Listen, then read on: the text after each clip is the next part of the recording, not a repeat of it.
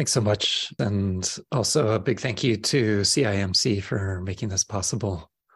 Really is such a delight to be here tonight and to see both familiar faces and new faces. I'd like to share with you some reflections on this teaching of the Buddha that's summed up in these three words: the gratification, the drawback or drawbacks, and the escape. And before getting into the details of this teaching, I want to offer a context within which we can understand this teaching. And that context would be the reminder, this reminder that the Buddha also offers me that soon I will die. Soon you will die. And this is something that it's interesting, and I find it really helpful to frame it also of I'm going to die, and it's going to happen sooner rather than later. Because so often I can reflect and think, oh yeah, eventually I'm going to die. But so I in some ways the way I'm reflecting is putting off that. And maybe some of you can relate to this. Just when you reflect on the people you've lost, so often what can arise for me is, wow, it happened too soon. I can't believe it. A couple of weeks ago, there was a member of a Sangha I've been serving for quite a while. And it was interesting to see that come up again. Oh, she was too young for that. But it's true, isn't it? We're living these lives that are so brief. The poet Czesław Miłosz puts it well. He says, the partition separating life from death is so tenuous. The unbelievable fragility of our organism suggests a vision on a screen. A kind of mist condenses itself into a human shape, lasts a moment, and then scatters.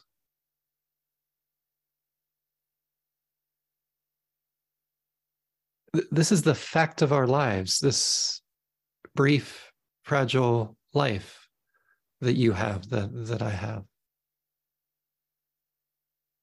And the Buddha points to this. Probably many of you know this, those 5 daily reflections that he recommends both for lay practitioners and monastics. One of them is, I'm of the nature to die. And even in the 4 foundations of mindfulness that some of you are probably familiar with, it's using the reflection of death a little bit differently, but it's a similar reflection, imagining, oh, my body's going to be like those bones in the cemetery there. Oh, my body is of the same fate. It will be like this. So here's the context that I want to propose for this teaching, to share with you those reflections. And when I get a feeling sense of that, a kind of question that comes to me is, what's most important in this life of mine before I die? What's most important in your life? What is that? Or in other words, to tie it more closely to this teaching, what really brings you deep contentment? What is that?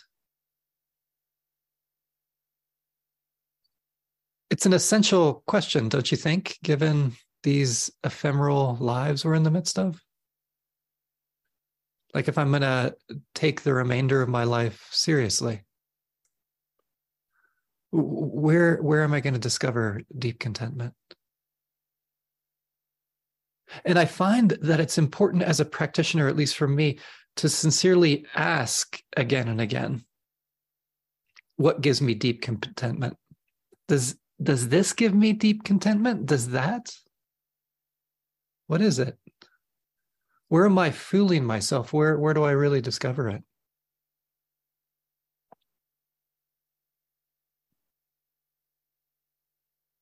And I want to acknowledge, like, if we were to go around right now and maybe share what brings you deep contentment, there would probably be so many different ways of describing that. In some ways, I'd love to do that, just to hear the multiplicity that's probably on this call right now. And yet I want to use a phrase as a kind of catch-all, and I hope that it catches at least a little bit of your sense of what brings you deep contentment, even though you might articulate it in your own unique way.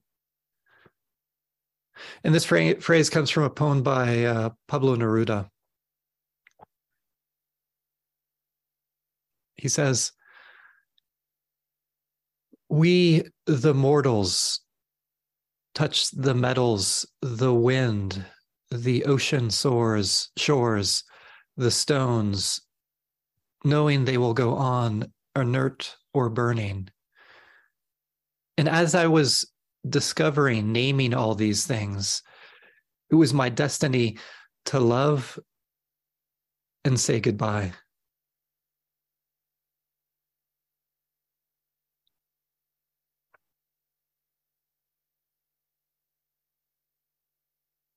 Do you hear what's important to him?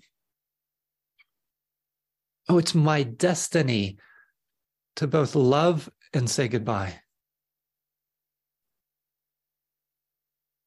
Oh, this is what's important to me. This might be the gateway into what truly brings deep contentment.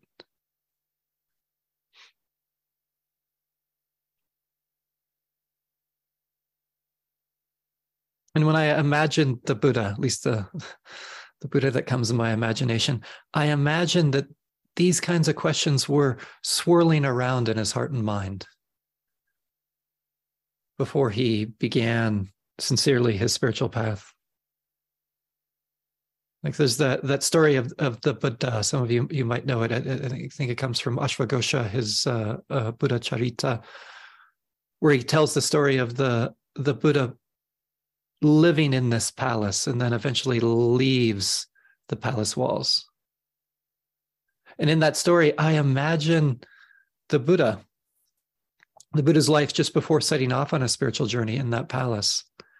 And these questions floating around in his mind. You know, what is important to me? What actually gives me deep contentment? Is it this or is it that? And the way Ashwagosha tells it, we discover a Buddha that has this opulent, supposedly very pleasant life that's not bringing him any contentment. Pleasant, yes, but it's not fulfilling. It's not meaningful. And this is what fuels his journey, his beginning of the spiritual path. So we could say the Buddha had a gratifying life, but not a lot of well-being and contentment, not a lot of meaningfulness. And hopefully with what I'm sharing with you, one of the kernels here is because of how the mind is relating to pleasant experiences. And really it's through seeing this, he discovered a path and a practice that allowed his mind to relate to experiences differently. And of course, some pretty major life changes that he also engaged in to help support this, which brought more ease and contentment and, I would say, fullness. So here's the context that I want to repeat. Here, my life, your life, it's going to end soon. And this invitation to take sincerely what's important to you in this brief life of yours. What truly brings contentment? And then I connected it with this imagining this context for the Buddha as well. So now I'd like to unpack this teaching, the gratification, the drawback, and the escape, and how it can help me discover deep contentment, or to tie it back to Pablo Neruda's language. How does it help me to simply love and say goodbye? to fulfill that destiny. As I said, I think so much of it is coming into a skillful relationship to experience. And this teaching is coming into a skillful relationship in particular with pleasant experiences. So I'm going to be narrowing it down to this one flavor. And yeah, it's important to explore that whole realm of unpleasant experiences. That's a different talk, though. We're just going to narrow it down here. So gratification.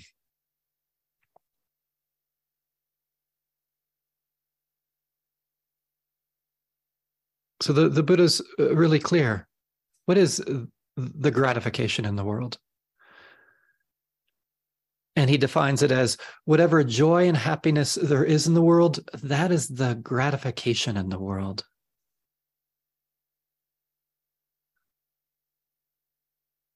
The Pali word is asada, which is connected with taste. It's like an enjoyable taste, like a sweetness, a taste, a sweetness that we can taste.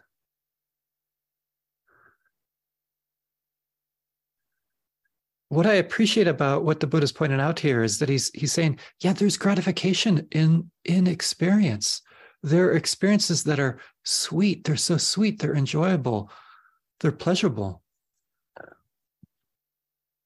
So I think this is important. The Buddha isn't saying that you shouldn't experience pleasure. Just stating the fact that this is part of the human experience. And what I appreciate about this is the Buddha isn't beginning this teaching with some kind of metaphysical conjecture or belief, but something that's experiential, that I can ask myself, oh, I can relate to this. Yeah, there are experiences that I find gratifying in this way that are so sweet.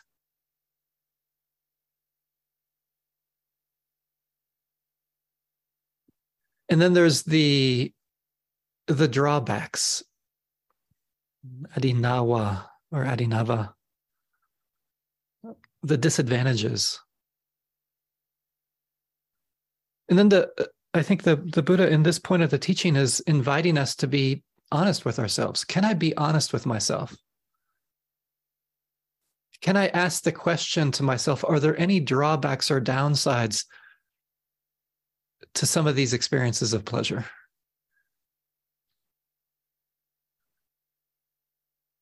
And why should I ask this question to myself? To go back to the context, because my life is brief. It's an incredibly precious thing I have to live. And when I can reveal these drawbacks and downsides, it opens up another possibility that I find a deeper happiness, a deeper sense of contentment. At least you could say that's the rumor, right, around this path and this practice. And then you got to discover, is this true or not if you investigate this? It's just a proposal. It's for you to discover. So what's an example of this that might help? And I want to take one pleasant experience, which is the experience where to be liked by others, to be affirmed by others, to receive the kindness of others. It's so sweet. Have you ever felt that, right? When somebody really appreciates you, I love it. It creates connection. It's a pleasing experience.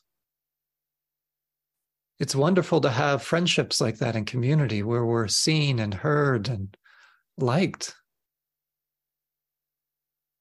Yet if I obsessively want this, oh, you ever done that? Life is so miserable. Because it's not going to always happen. It's impermanent, unreliable. And this is what the Buddha points to around the drawbacks. It's because these pleasant experiences, they're impermanent, they're unreliable, they pass. So it's the wanting more and more that's the problem. Or if I desperately need it to be content, that's the setup. And I know I've noticed this at times in my life, especially when I have more anxiety or fear, especially around social situations. And there's a desperation. I just suffer from it. So I want to be clear again that to be liked by others, to be affirmed, to have that experience of kindness towards oneself, towards that you receive from others. It's gratifying, it's sweet, and it's pleasant. The problem comes in around how the mind's relating to it. That's the craving. That's the setup for disappointment. Where I start to create a world where I can only be content when someone's actively being kind to me.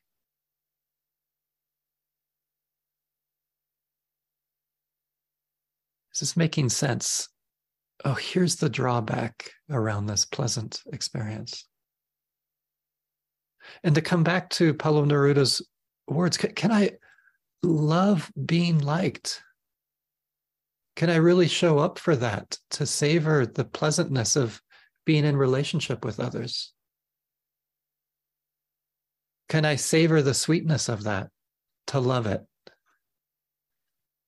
And then when it passes, to say goodbye to that experience. Maybe truly this is my destiny, to love and to say goodbye. Maybe that's one way of understanding, fulfilling my destiny. To love that connection and can say goodbye to it when it leaves. Hopefully you're hearing in this example that I'm also pointing a little bit to the escape from these drawbacks. It's when craving drops away. That's the escape. To learn to use poetic language, to learn to love instead of grasping.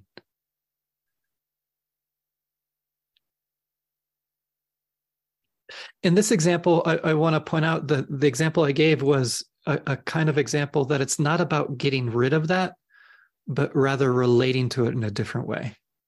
To address the drawbacks by seeing how the mind's relating to it. And probably there's many things in your life where you can bring practice to this. And hopefully this is coming across as a simplified version of this, if we have time in the discussion time to get into some more of the complexities. And I want to point out that this is just part of this. There are some things I need to really learn how to savor, not necessarily get rid of. And just to be aware of the craving that might arise and to disentangle from that, to escape by allowing that to cease. Yet there's also some experiences where what's important is that I'm setting them aside.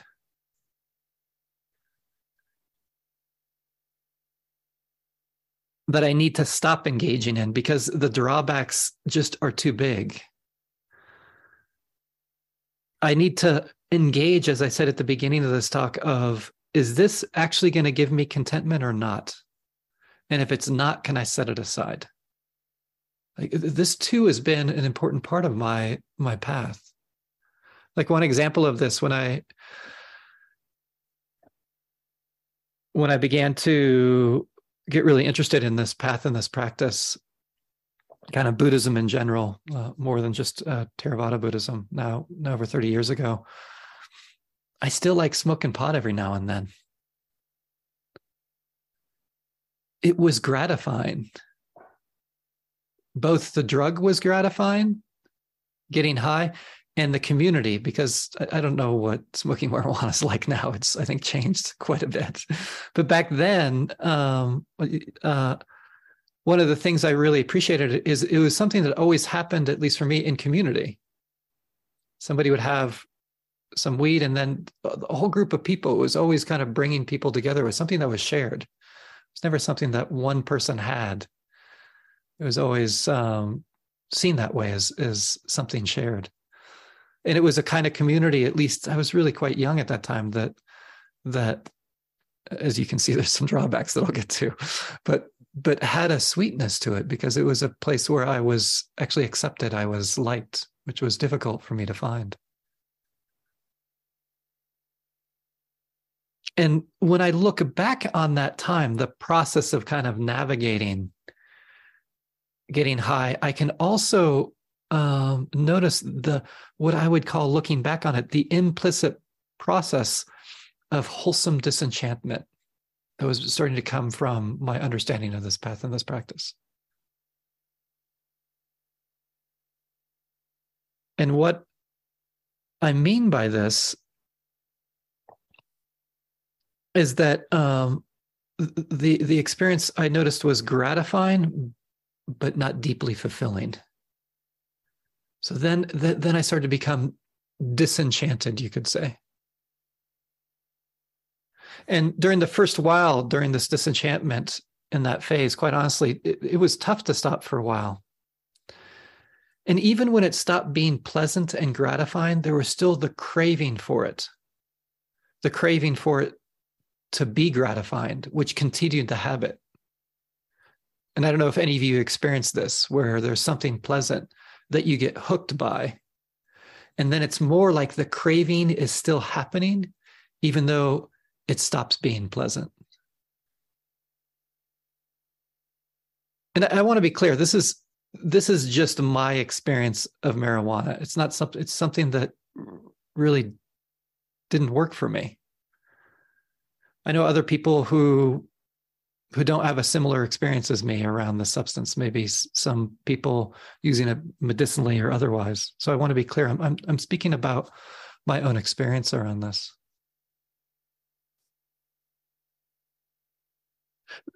This kind of dynamic, it can be around the simplest of experiences.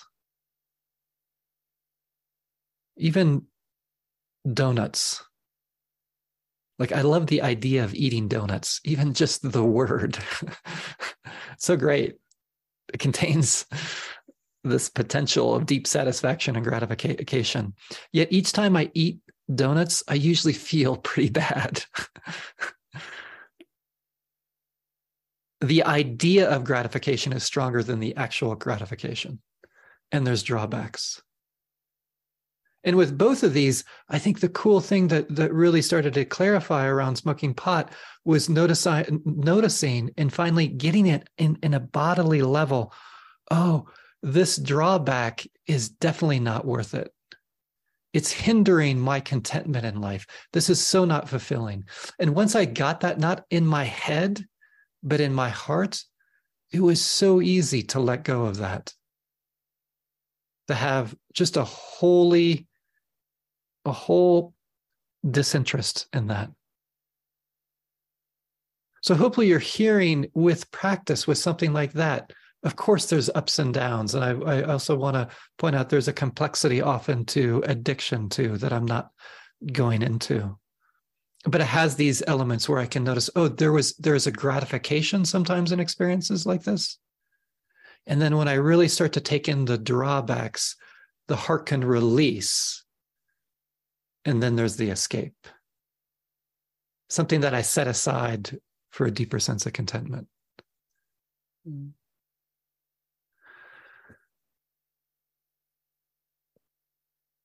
know, there's been studies on this as well. One study, they discovered that our minds commonly imagine we're going to be happier around a pleasant experience than we actually end up being. So my narrative about the pleasant experience is off compared to what I get from it. You know, pleasant experiences such as getting a new relationship or new jewelry or new shoes or a new car. And what they discovered is that most human beings do not predict well around such pleasant experiences. This was some studies done by Daniel Gilbert and Tim Wilson, Daniel Kahneman, and George Lowenstein. And I also want to point out the context that we're thrown into. The odds are against us. Advertising works by making us believe that we're going to be happier or more satisfied with this or that than we actually will be. this is what drives consumerism. And what does good advertising do? It increases craving, right? By hyping up the pleasure. What am I going to get out of it? Sometimes can even valorize the craving. I don't know if you remember, maybe it's probably quite dated. There was that jingle around Lay's potato chips.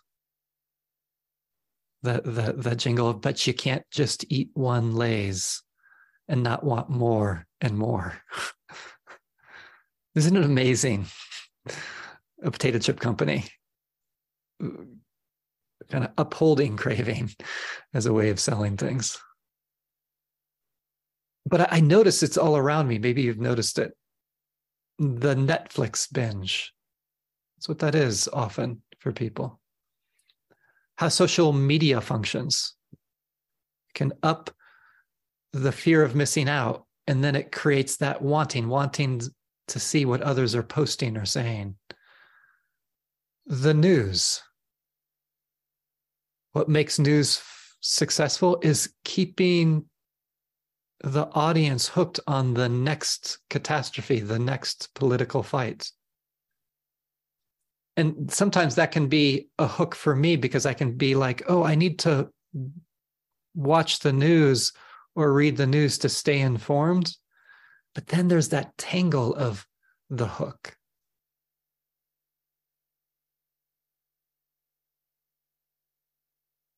And again, I want to come back to what I began with. Is that contentment when you're lost in those cycles? Can you have the curiosity to keep the question of alive? Because our lives are so precious and so brief.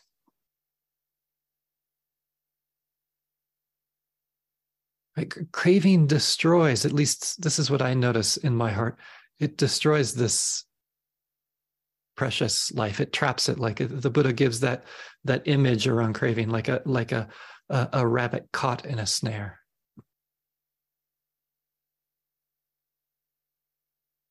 And on the systemic level, often the engagement in consumerism, it's at the expense of others' well-being, including at the expense of our earth and so many other species.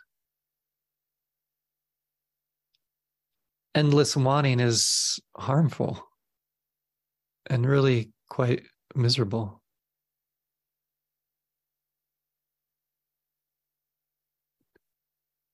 And as a side note, I want to be clear, craving is different than having a passion to transform ourselves and our communities. Having a wholesome desire, like this phrase, Dhammachanda.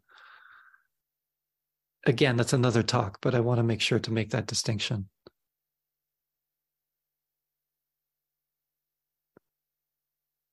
And I'm not saying pleasant experiences are miserable. That's why I find it so interesting that the Buddha begins with gratification, asada. It's rather how the mind's relating to it, mostly, is what he's pointing to.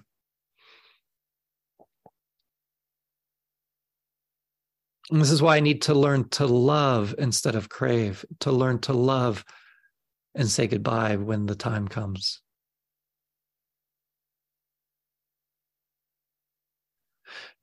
And I find it interesting, in terms of this path and this practice, the Buddha even encourages us to move toward certain pleasant experiences.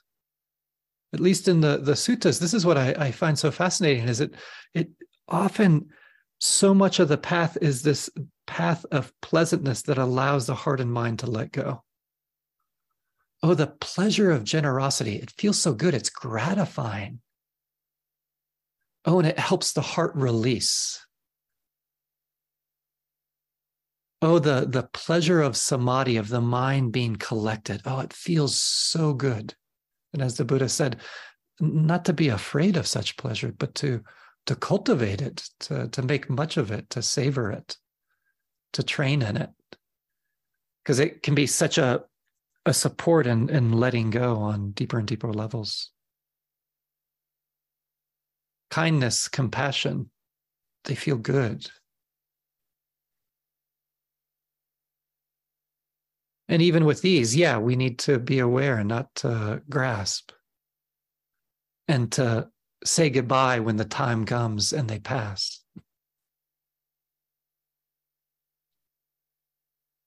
As I mentioned, I'm sure you're hearing the escape. It's this different relationship to experience. And then also, like I was talking about around smoking pot, the willingness to set things aside because my life is too short for them.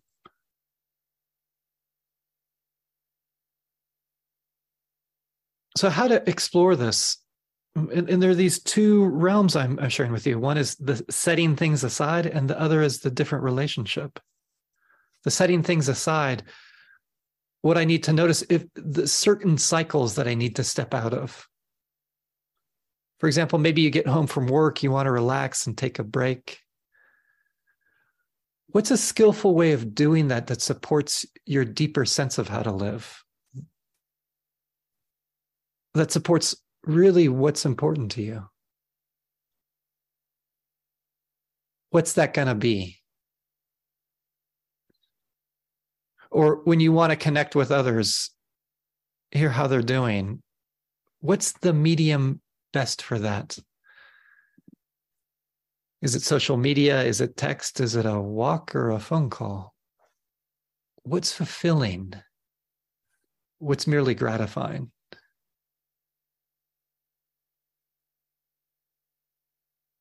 And I want to be clear, I'm not trying to propose some kind of rigid moralistic view of what you should and shouldn't do. I'm just offering an invitation to reflect on your life. And then you discover what you discover. Really, I want to be honest, I don't know what that is for you. And I also want to be cautious about that. Just as I was talking about marijuana, I know what works and doesn't work for me around that. I honestly, it would be disingenuous for me to decide that for anyone else. That's your exploration. And then, of course, things that are onward leading, like having sweet connections. How is my mind relating to them? Can it keep in mind that they're not permanent or not perfect? So I'm not getting obsessive around the wanting.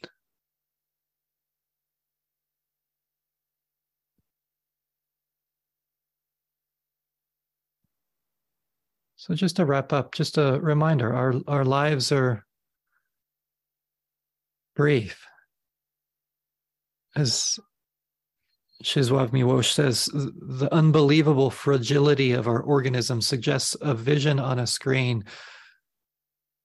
A kind of mist condenses itself into a human shape, lasts a moment, and scatters.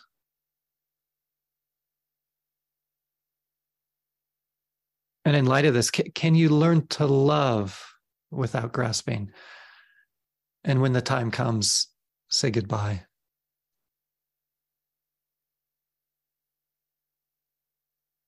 Thank you. Thank you for your attention. Really such a delight and really such an honor, and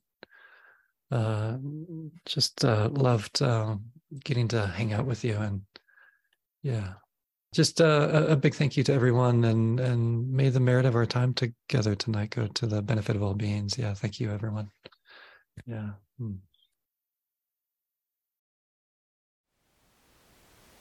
Thank you for listening. To learn how you can support the teachers and Dharma Seed, please visit dharmaseed.org/donate.